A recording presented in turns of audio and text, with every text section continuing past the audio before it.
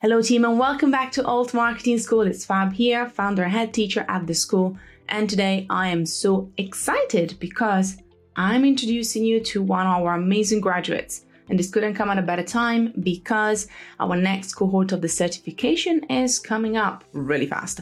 And it's the last one of 2023. So for us to bring back one of our alumni is always an absolute pleasure. If you don't know who we're going to talk to today, I'm going to introduce you to the wonderful Rochelle Robertson. And we're going to talk about everything from DEI, community, confidence in career, and so much more. We're going to challenge your beliefs and hopefully teach you something new about the way that our privileges hold different weight and different currency. In case you don't know Rochelle spent her career working across charity, education, hospitality, and most recently the advertising sector. She is also the founder of Ting, a personal and professional development platform for young people. And at the core of the work Rochelle does as this foundation in diversity and inclusion and creating access to people for who otherwise would be traditionally overlooked. In this episode, we bond over MTV nostalgia, discuss about how privileges that we hold weigh different currencies, and even powerful lessons in building a community around you and how that affects us in the future. Rochelle is a dear friend of the school and one of the 2022 certification graduates, so it's always a pleasure to have her back with us. Without further ado, let's crack on and jump into this episode, so may today's class begin.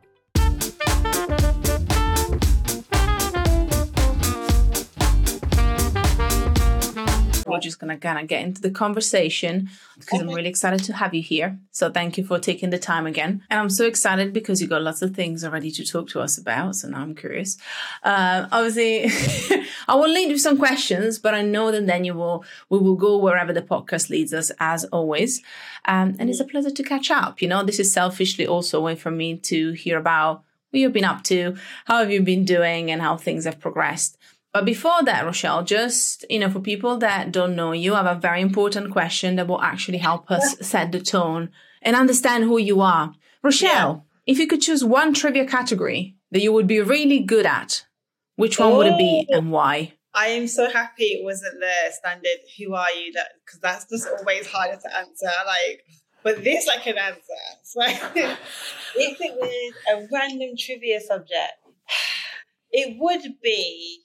I know a lot about celebrity culture in general, and you can pick any celebrity. The first one that came into my mind was Britney Spears. Ask me anything, her birthday, I think I know somewhere. I just know lots of random stuff.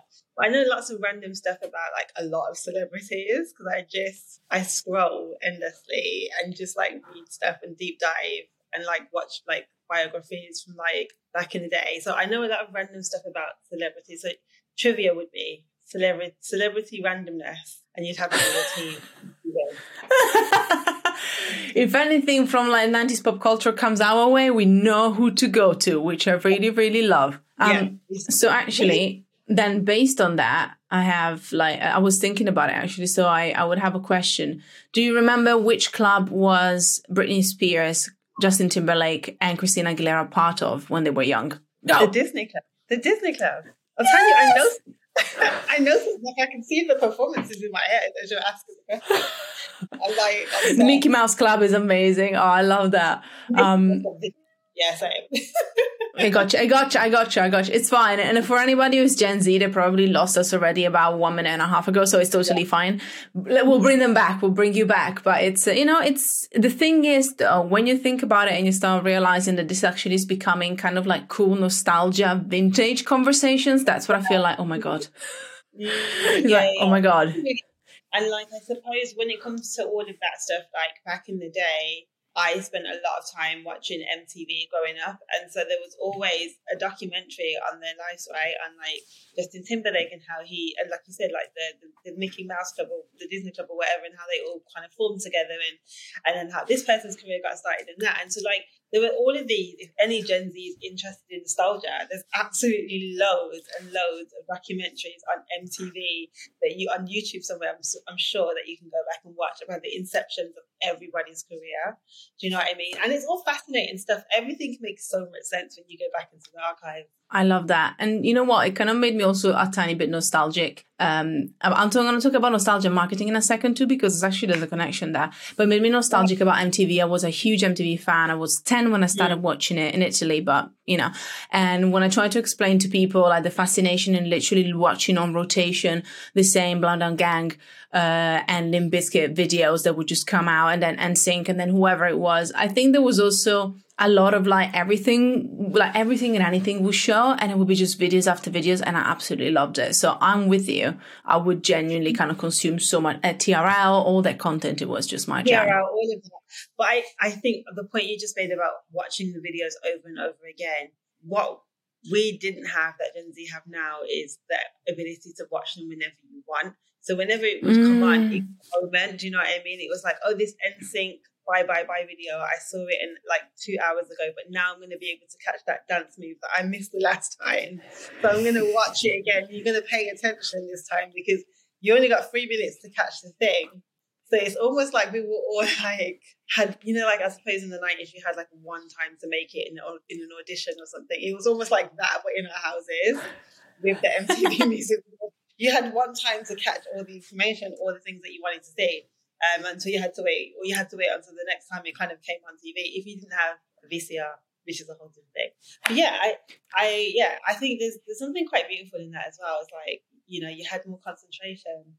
It's true, actually. And what I'm thinking about as well is that what I love about kind of how marketing works and how like storytelling works is that then on top of that, I was thinking about, again, all that nostalgia and the fact that even just us talking about it, for anybody who's a millennial and grew up in the 90s, early 2000s like ourselves, then you start remembering these things. And whenever you have conversations, whether it's our conversation, which we're just starting, but even if it's in marketing, if you're talking to your audience and you actually understand some of the things that make them tick, those kind of relatable things, it's such a powerful thing that we tend to forget about, regardless of their generation. You can go intergenerational and focus on different things that might be related to different generations, depending on what you're talking about.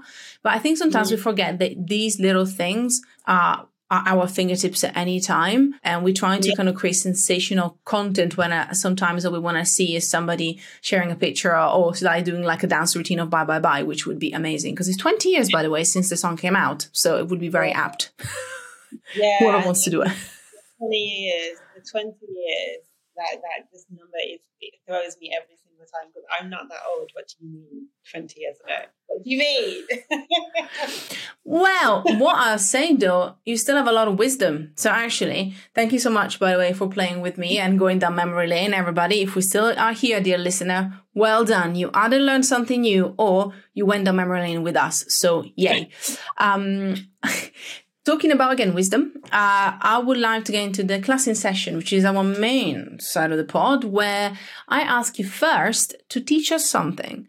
So I would love to see if you can think about, bear with me, what you can teach us. What can you teach the listener, our watchers, our students in 1 minute or less? Obviously, you have a wealth of knowledge and information, whether it's D&I, whether it's the advertising space and the advertising world, or even just kind of your own experience. But if you were to pick one thing that you can teach us in 1 minute, what would that be? This is the kind of thing you should prepare for. This is random. What's coming to my mind is a diversity and inclusion thing.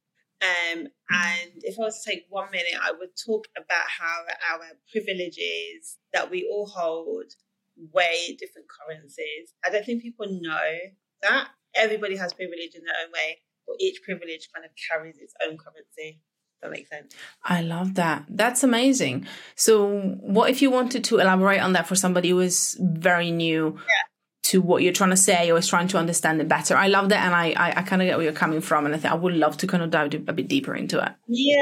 So anybody who is like, I suppose, new to even hearing privilege in this kind of context, essentially people who spend a lot of time working within diversity and inclusion often end up talking about privilege and how that shows up for people, particularly white men.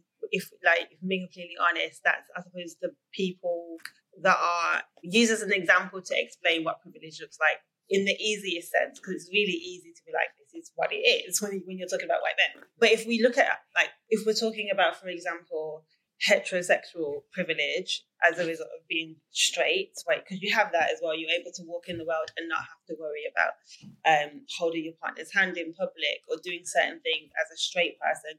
That is a layer of privilege that you carry, even if you are a woman, even if you are Black, even if you have a disability or anything else, right? That's a layer of privilege that you get to kind of live by, and it goes on and on and on. There is, I think, everybody in their own way has a privilege, but I think where people kind of get lost in if people hear that and start to understand that, they then start to disconnect from the part that they play within, ignoring their privilege, for example.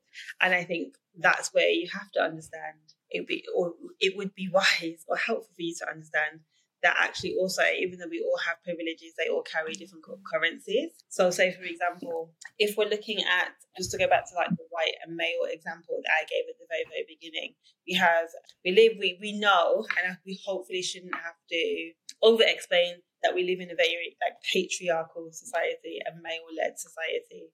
And so that means that anybody who is male has a heightened amount of privilege just by virtue of being a man, full stop, right? So male privilege carries very strong currency. And then if you add whiteness onto that, whiteness carries also a very strong privilege, right?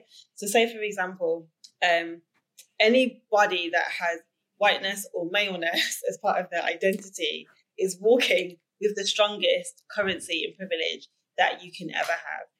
If you are a white woman, you have the whiteness, but gender-wise, you present as a woman, which obviously is a privilege in some senses, but not as strong as male privilege, right? If you are a Black man, you have male privilege, which is super strong, but then you're of color, which means that your privilege in that sense isn't. So we're always, I think it would be advantageous for people to really sit and look at where their currency in their own privileges like prevails, like where is it strongest, because we really have, like, it's an opportunity for you to have a really honest conversation with yourself about where you can use your privilege to support others. If this is now over a minute, it's okay. I asked you to elaborate. It's fine. So yeah. we're gone with the minute. Now we're kind of getting into the deep dive. It's fine. We're good. Okay. I'll give you another example. So this conversation took place last year. I think it was last year, but it wasn't too long ago. So it was the end of last year, and I was having a conversation with a director at the company that I work at. And like non-executive director, so he doesn't work in the company. He comes every now and then, you see him, whatever else. And I was telling him about some issues that I was having, and he said, "The thing is, Rochelle, oh yeah, context. He's white, he's male, and he's probably in his 60s.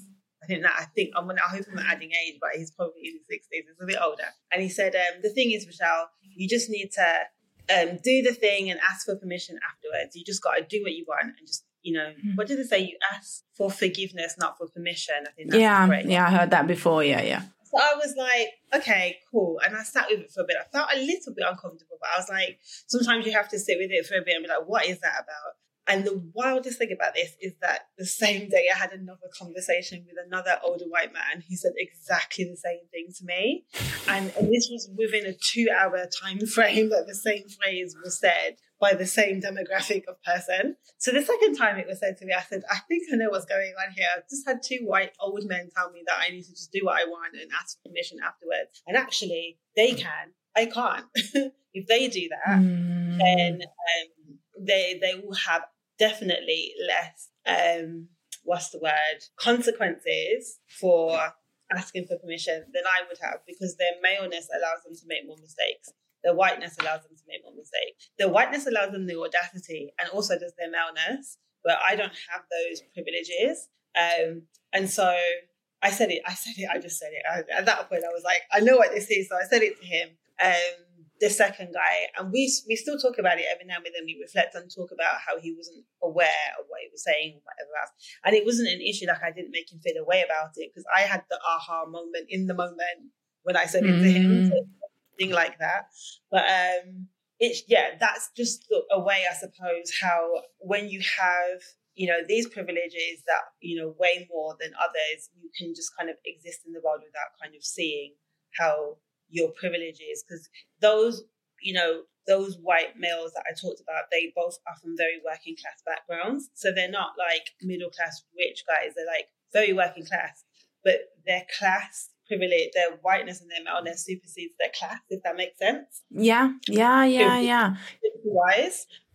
You know what I love that you mentioned that, just to kind of put on a wider spectrum, as well as the introspection element and that reflection element, which I was in my head, part of me is already kind of thinking about it for myself as well. But is also, I think, if you go for a wider spectrum of then reflecting on how then, as you say, not just you take stock, but then when you give people advice, just like this final example, I can see myself also having made that mistake in the past, so kind of having had that oversight, even just from on a neurodivergent side of things, obviously, like, because I'm not neurodivergent, at least not that I know of.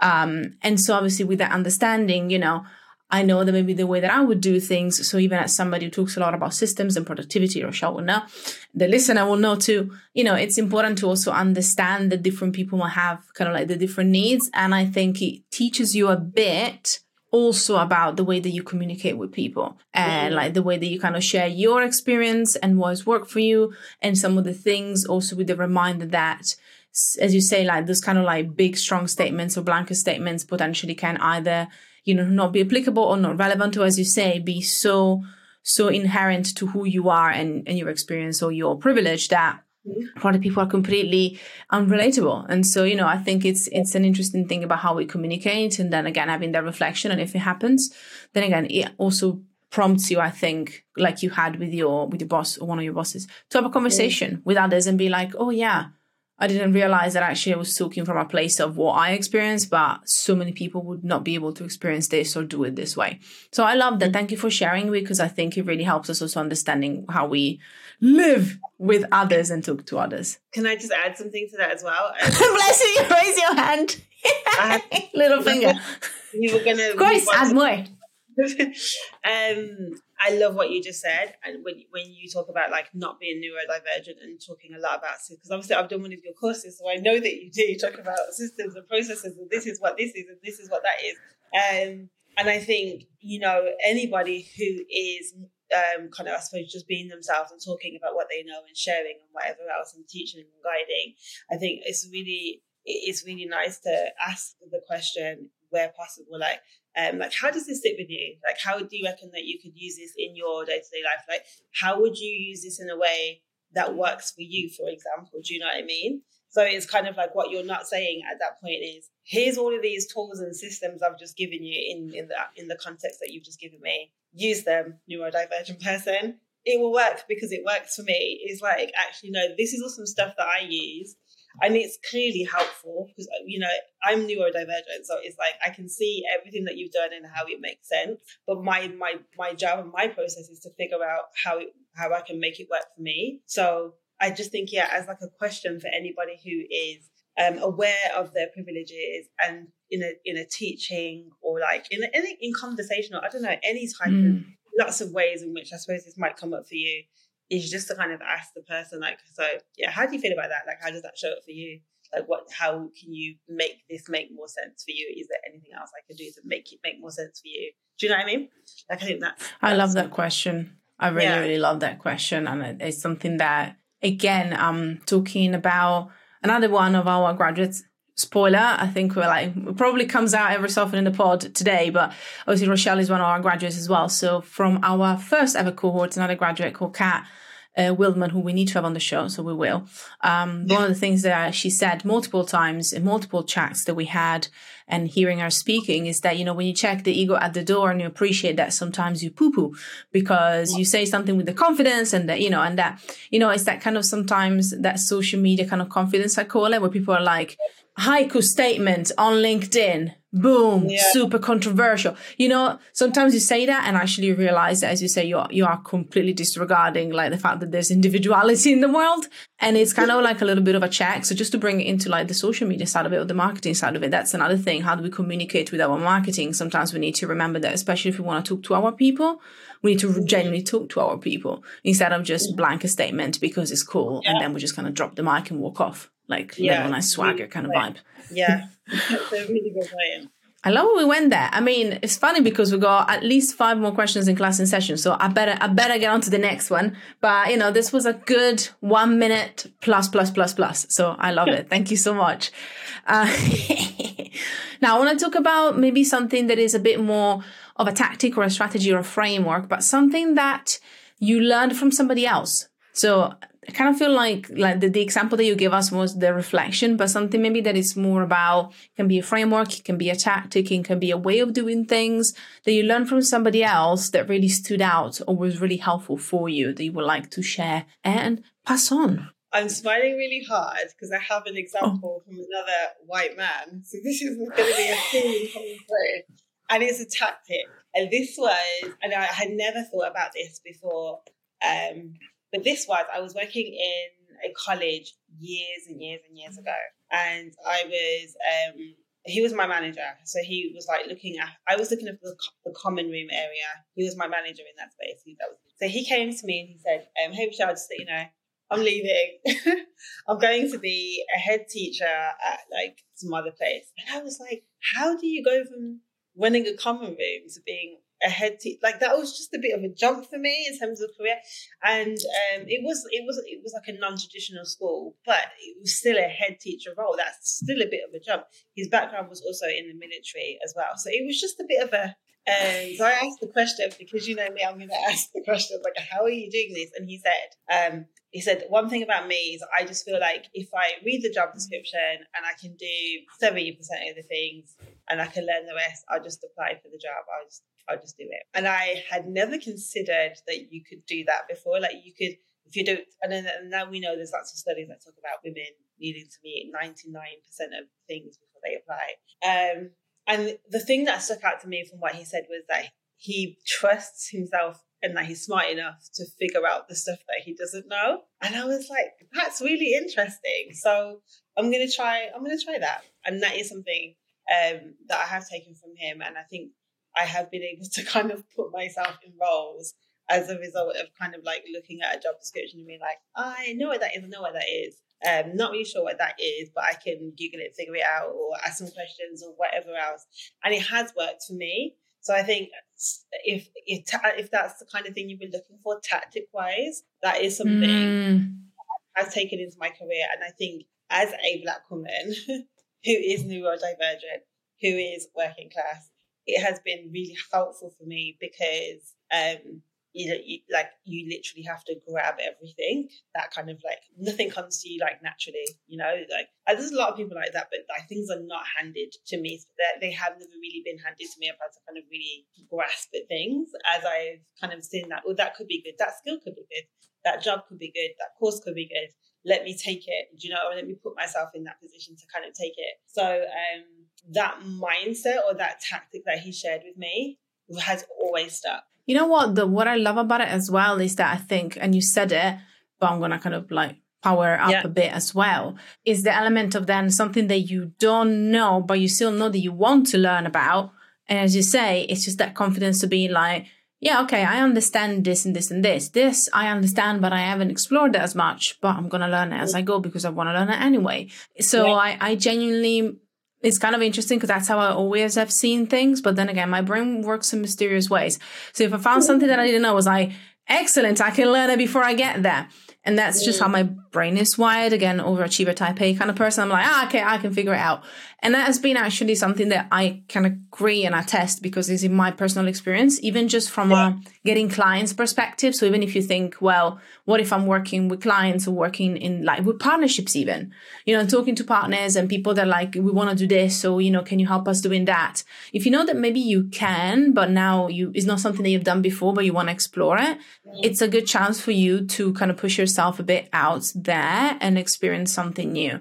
So I think it's a really good practice because I also definitely agree. On the flip side, despite my type A, when I started applying for jobs again, I would do the same thing. I would be like, can I do exactly everything that is mentioned in here? And I think now also jobs look a bit different, but 15 almost years ago, especially in the marketing world, they were very different. Like you felt literally like for a junior position, you had to be a 40-year experienced marketer. And I was like, how can I know how to do all these things? It's the first job I ever have. So, thankfully things have shifted a bit, but I can definitely see that if you're new and you're coming in, there's so many high expectations, which I think is also a bit skewed, but that's a conversation for another day. They ask you so much. And if you were to take all the boxes, you weren't taking a junior position. You would be a manager, baby. Yeah. You know what I mean? Yeah, 100%. I love that. I think for me as well, the other thing that was really powerful to me, I suppose, from what he said, and then when I took it on for myself, was like trusting in your ability to be smart enough to learn. You know, I think there's also a confidence thing sometimes where you're like, could I learn that thing? And it's like, do you trust your brain? Like, do you think you're smart? Because if you think you're smart, you absolutely can learn that thing. So, yeah. Have you heard of the growth mindset versus the fixed mindset as a concept? I have, yeah. Yeah, so it's more like growth, isn't it, than fixed, I think. Exactly. Just for any listener was kind of dotting in their little heads, be like, would. So the difference between the growth and the fixed mindset is really about the fact that within the fixed mindset, you think that if you don't know something, or if you have, it's kind of, you have to read it in different ways, but it's almost like, when people say that you're really gifted at school, like talking about education again, or that you are very talented in a way, even if they try to do it without, again, talking without thinking, right? But you can actually input some kind of fixed mindset into people. It's like, I'm always going to be that smart, or I'm always not going to be smart enough. And that is a really problematic then trait, or even like mindset, I guess, and thinking that you can bring into later in your life. So you're like, well, I'm not smart enough to be able to learn this. So the growth mindset is something that if sadly when you are younger, you're not kind of brought up to see or to experience, you have to unlearn. Unlearn the fixed mindset and open yourself up to the possibility of actually try something new. So if you are listening to me, Michelle and Rochelle, and you're like, oh, I don't think I can. I also want you to know that sometimes society and the way that we are brought up actually can stop us from that because of that fixed mindset kind of mentality that is really hard to stick. Yeah. And also just to add on, because you're absolutely right there, there's also the self-fulfilling prophecy as well, which is when you're told that you can't do something and you start to believe that, it's literally the same thing as what you said. So it's kind of like mindset, but also you then put yourself in situations that repeat the things that you've been told. So you're like reaffirming the things that you were told that you're unable to do, So yeah, man, there's so much going against you all of the time. There's literally, this world is really hard to navigate. And going back to the privilege conversation, it's like some of the stuff is systemic as well. So it's really, really difficult for you to stay on top of things. Like mindset is so important, because the stronger or the more tools you have in terms of your mindset to kind of supersede things, they become easier, not completely easy, and the systemic issues do not go away, but it becomes easier for you to kind of like put yourself out there at least, and then you just need to I love that. You need to develop resilience, which is another conversation for another day. We've got so many conversations for so many days now. They're just piling up. This is dangerous. It's just good and dangerous at the same time. Before I get actually into the next question, I do want to ask if you could explain, just for anybody. I'm always really mindful that I want especially people to take action, and with such an important topic, I also know that there are some listeners that might not be fully up to speed. Systemic. I think this is really what systemic issues, if you could explain it a bit more, just in case somebody's like, I think I understand, but I'm not sure if I heard this before. I would love for you to explain that. I just want to make sure. Yes. When you work in the D&I space, you just say things and you just expect people to... Okay. Same with marketing and everywhere else, and you're talking about KPIs and people are like, what? So that's why I thought it would be good to explain so that kind of, our listeners get a proper grasp of what this is about. So when people talk about systemic issues, they're talking about issues that affect people because they are part of the societal systems that we live in. So there are structures and policies and things that are put into place at like a government level hundreds of years ago, and like 50 years ago and 20 years ago, a long time ago, that has impacted the way in which people are able to live their lives. Let me give you an example. So there are so many examples. I'm trying to think of one that could be relevant to like the demographic of the people that are listening. Okay, the one that keeps coming into my head is the one around like Black families or Black people in America, like not being able to like get mortgages, and or in certain areas not being able to buy houses, right? So for example, it's like you go to the bank manager says, you say you want a mortgage for a house, the bank manager looks at your credit score, it's fine, but you get denied a mortgage, right? So on a systemic level, even if you have the money and your credit is okay, you're unable to get the mortgage because of the color of your skin. And literally that's the reason. That's one person in the bank who's using the privilege that they have as the bank person, the manager, knowing that their manager is not going to disagree with what they've said, and the head of the bank is not going to disagree, and they've got the power all the way up to the top to kind of stop you from being able to get the mortgage to buy the house. The second thing would look like, we can give you a mortgage, but not for this much and not in this area. So that means that they keep certain areas within America or the UK. I mean, not necessarily the UK, actually, let me take that out. Completely white, because you're not like the system, the powers that be in terms of like the local governors or politicians want to ensure that certain areas are kept mostly white. So those schools in those areas stay white. So the prices of the houses stay up. So do you know what I mean? So it's not, I think when we talk about things like racism, it exists on so many different levels. You know, there is literally the case of person A being mean to person B and using mean words and all of that stuff. But there's also like the real systemic stuff is like not being able to go into the hospital. In the UK, it looks like Black women having like a higher mortality rate in childbirth than white women, 5 times more likely to die in childbirth. It's a systemic issue. It looks like there's literally textbooks that doctors have been like trained on talking about how different races feel pain differently. Like that's not factual information, right? So if doctors for years and years and years have been reading these textbooks whilst they're studying to be doctors, that Black women don't feel pain in the same way. We have a higher threshold for pain. And when a Black woman goes in and talks about pain, these are systemic issues there. They're issues that are fed into the system, that are reinforced in the system, that are upheld by the system. And the system being healthcare, policing, housing, education, like the system. So when we say systemic issues, and I talk about privilege, and I talk about mindset, I'm very aware that my mindset has helped me get to places in spite of the systemic issues that come up against me. Oh, thank you so much for explaining. Thank you so much. I just think it gives also, I love how they give us some practical examples so that it can put it into also like people's heads of how we, how you might have seen it or even firsthand experienced it in your everyday life. So I love that. Talking about yourself again. So going back to you now, I want to know, we talked about unlearning en passé as we were kind of covering our tactic and something that, again, one of your bosses or one of your colleagues taught you. Again, I would love to learn or know about something that you have unlearned. That's the one recently. So, Rochelle, is there anything that you have unlearned recently that has made the quality of your life or even work better? Oh, this is a very deep question.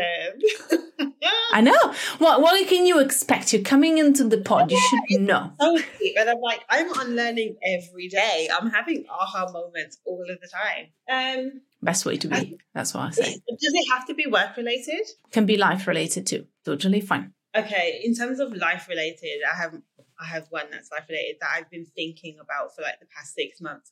And it's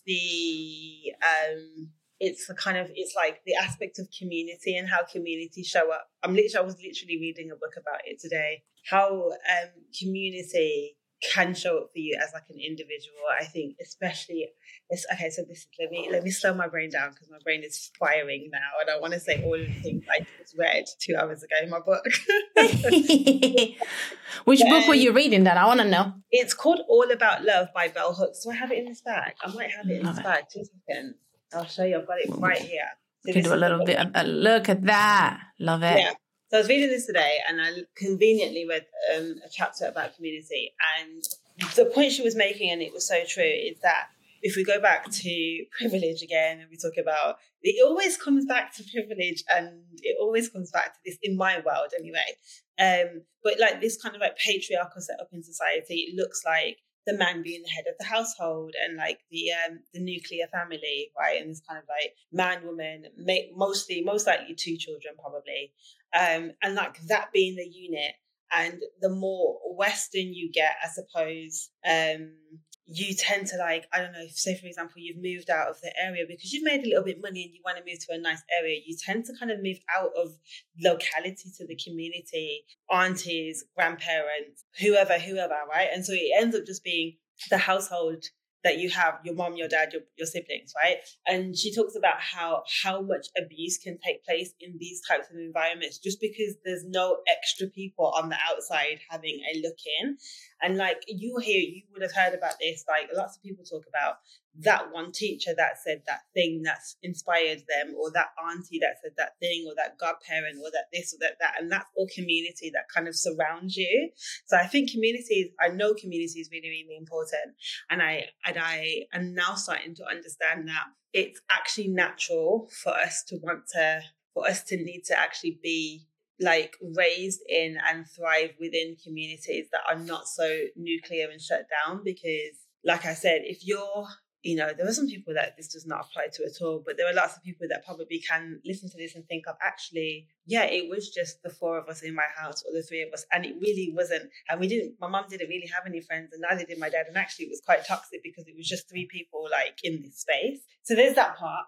And also there was just to finish that thought, 3 people in this space, and there was not any outside factors that were able to kind of like come in and kind of like shake the energy at any time, because it wasn't allowed. And then the second part to that is, I do think there's so much of us now, especially as from the pandemic, that have moved out of London, moved out of the UK, are moving all around and finding ourselves as solo people in other parts of the world, and needed to think about what community looks like for us again. Because if you are a person who's lived in your hometown your whole life and all of a sudden decided to move to Lisbon, like the rest of the world, or like Amsterdam or whatever else, and now you're by yourself again, we're not supposed to live by ourselves. And we need to kind of like firstly know like how to live in community, what that looks like, what we need in community, how we trust in community, how we build it. And I think that's just something that I'm really passionate.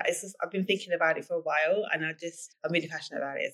So I've unlearned, that phrase, I was born alone and I'll die alone. That's one that really like gets to me at times. The other one is like, I'll sleep when I'm dead. It's very much like individualistic. Like I'm by myself. Like I do things by myself, and I think it comes from a place of pain. A lot of us have been hurt, but I do think like if you find and if you're able to find the right community, it could change your life. And it doesn't have to be. It could be literally anything that you want. That's the most beautiful thing about it. I'll end on saying, because I have so much that's coming to me now. If anybody has watched the film Paris is Burning, do you know what this film Paris is Burning?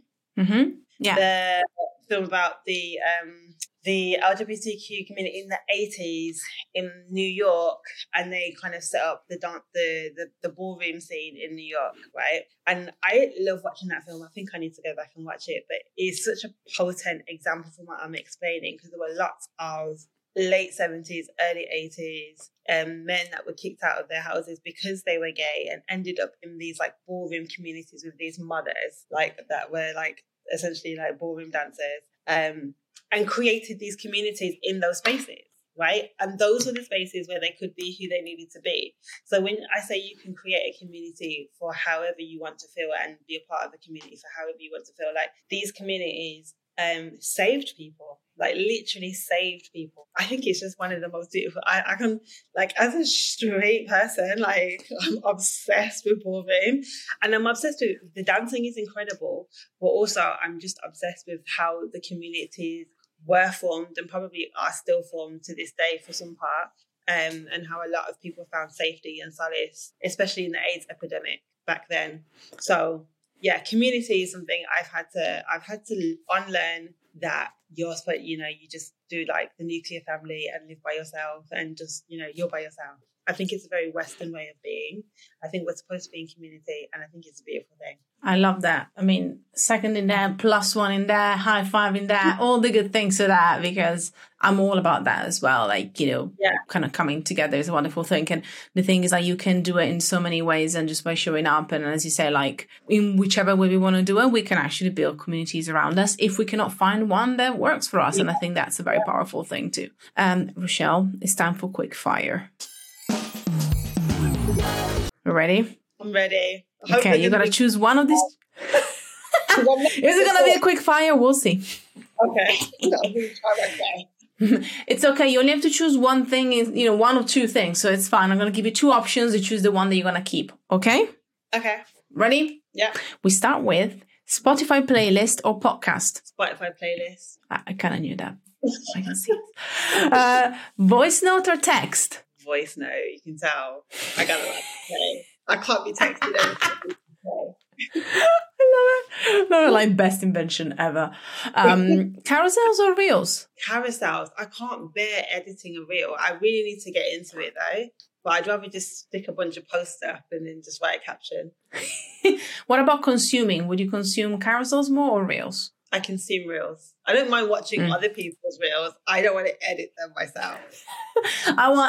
That's fair. I resonate a tiny bit. I resonate a tiny bit with that one. TikTok or YouTube? Interesting. Love TikTok. It's my favorite new thing. However, I've recently deleted all my social media and I've gone back to YouTube, and I'm really enjoying long form content again. I do love TikTok. I love that it's like, but I feel like my brain is scattered once I've had a TikTok session, because it's like 30 seconds, 1 minute, So yeah. I would choose TikTok for the purpose of this. I'll choose TikTok, but I do love YouTube. Love it. It's kind of like just giving YouTube the upper hand as well. I like it. Newsletter or Twitter? Twitter. Nice. Last but not least, the most important, if any, memes or GIFs? I say memes. We say memes. I know that's a hard one. I do like to ask it though. With the GIF, you get the motion, like you get to see the motion. But with the meme, it's like the picture and like the face says everything you need it to say, if it's a face. Right? And it's that relatability as well. You're like, oh yeah, I can see that. I think it's that kind of, I call it the inside joke effect, which we talked about actually in the certification as well. It's just kind of that relatability that comes from telling people something that they know, and it becomes that kind of secret language, a bit like community. Yeah. Just a few more questions. These are, again, quick ones before we depart. The first one is, what is the last picture that you took on your phone, Rochelle? The last picture that I took on my phone was of the scenery today. I think it was just literally the blue sky. I don't know if you want me to show you the picture. Oh no, it was off my knees. Can you see? Knees and sky. I like it. Sausage legs and the sky. Well, to me, it is the signification of summer. I know it's not summer yet, but when I see that, I'm like, oh, like summer has come. We got our little sausage legs and all these things. That's how I see it. Now, you talked about TikTok as being like, your kind of favorite platform at the moment. So we'd love to ask you, who is one person that we should follow on the platform if we were to follow one person? Love this question. Yes. And his name is Keith Lee. You know who he is? Keith Lee. I think so. He started posting food reviews in November and has now got like 15 million followers or something stupid on TikTok. And what he does, he lives in Las Vegas. He goes to the restaurant. It's so simple. He buys the food. He reviews the food out of 10. Oh, yeah, I think I know. His reactions, like I watch him eat everything and I'm like, what's he going to say? I'm never going to go to these restaurants, but I'm obsessed with watching him eat this food and rate it from 1 to 10. And he talks about the customer service. He talks about everything. And then what happens is, why I love his TikTok so much is that people trust him because he tells the truth. There's this thing, is it called anti-influencing or de-influencing? Have you heard of this? Yeah, de-influencing. That's it. Yeah. Tell the truth about something. And then exactly. I read him like, oh, I could actually do that, right? But anyways, so he tells the truth about the stuff. What happens is people go to these restaurants, try the food, love it, and then the restaurants like just get booked out, and there's like queues around. So it's got this thing called the Keith Lee effect, where if he goes to or he might even go to like a chain restaurant, he'll go to a Chipotle and he'll say, you need to order this when you go to the Chipotle, and it's just a random mixed match of food. People will do that and put that out. So I really love him. He's very wholesome. His family's very wholesome. I love his reactions. I like the way how he structures his videos. I love his editing. And I love that he tells the truth. He's a good guy. That's great. Actually, excellent recommendation as well. I love to give us a bit of also like some of the whys, which all tick my boxes. So I heard of him, but I haven't properly checked him out. So I'm going to go and do that. Rochelle, before I ask you to just tell us where we can find out more about you and all the wonderful things that you are up to, I would love to ask you one more question, which is, since you have been taking our certification, you've been part of the family, you've kind of experienced what we're about. If you could choose one word to describe Alt Marketing School, what would it be? Bam, bam, bam, bam. I want to say enlightening. And for me, why is that? Enlightening because back to the whole kind of like, if you don't know something, you could just got to figure out whether your brain can figure it out. Like, can you learn it? I'm not a marketer. Like, I work in marketing, but I am the people and culture person, right? I don't do marketing. So when I kind of came into the course and the things that I learned, it was incredibly enlightening. The information that I learned, and also the fact that like I was like, I can do this. Like, this is something I can actually do. Like, it makes sense. Like, it didn't feel like rocket science, like over my head, like something that wasn't attainable for somebody like me who doesn't directly work within marketing. So it was enlightening, I suppose, for my confidence as well. Like, oh yeah, I can do this. Like, I've got this. And when I'm ready to relaunch, then I'll be able to take everything that I've learned and use it to kind of market myself. So yeah, enlightening. It was really good. Thank you. And you know what I love that you said? That actually is not rocket science. And I think it's something that reminds us that at the end of the day, it's something that our friend Jeremy and said a few times also on the show, episode 141, I believe, everybody. Great marketing is, doesn't feel like marketing. Good marketing is genuinely just us spending time learning what people love and building good relationships with them. That's a lot of what it is. And when you put it that way, it feels a lot better, a lot easier, and a lot less, there's less friction to actually kind of go out there and share all the good things that you want to share. So thank you so much for sharing that. Now we're talking about relaunching. We're talking about potentially kind of getting back on the saddle. Tell us a bit more about how can I find more about you? And if our listeners have any questions or want to find out more, where should they go? Yeah, so the best place at the moment is Instagram. So my Instagram is I am Rochelle Robertson. LinkedIn is Rochelle Robertson. Those are the two places mostly that I'm kind of contactable by. And I'm a person who responds to DM, so you can just literally, if you have any questions, DM me on either of those places. Thank you so much again for being with us today. It has been an absolute pleasure, and thank you for answering all the questions and also for us to go even beyond that, which I'm always excited about. As always, we'll be back next time with more goodness and inspiration and all the good things. But for now, class is dismissed.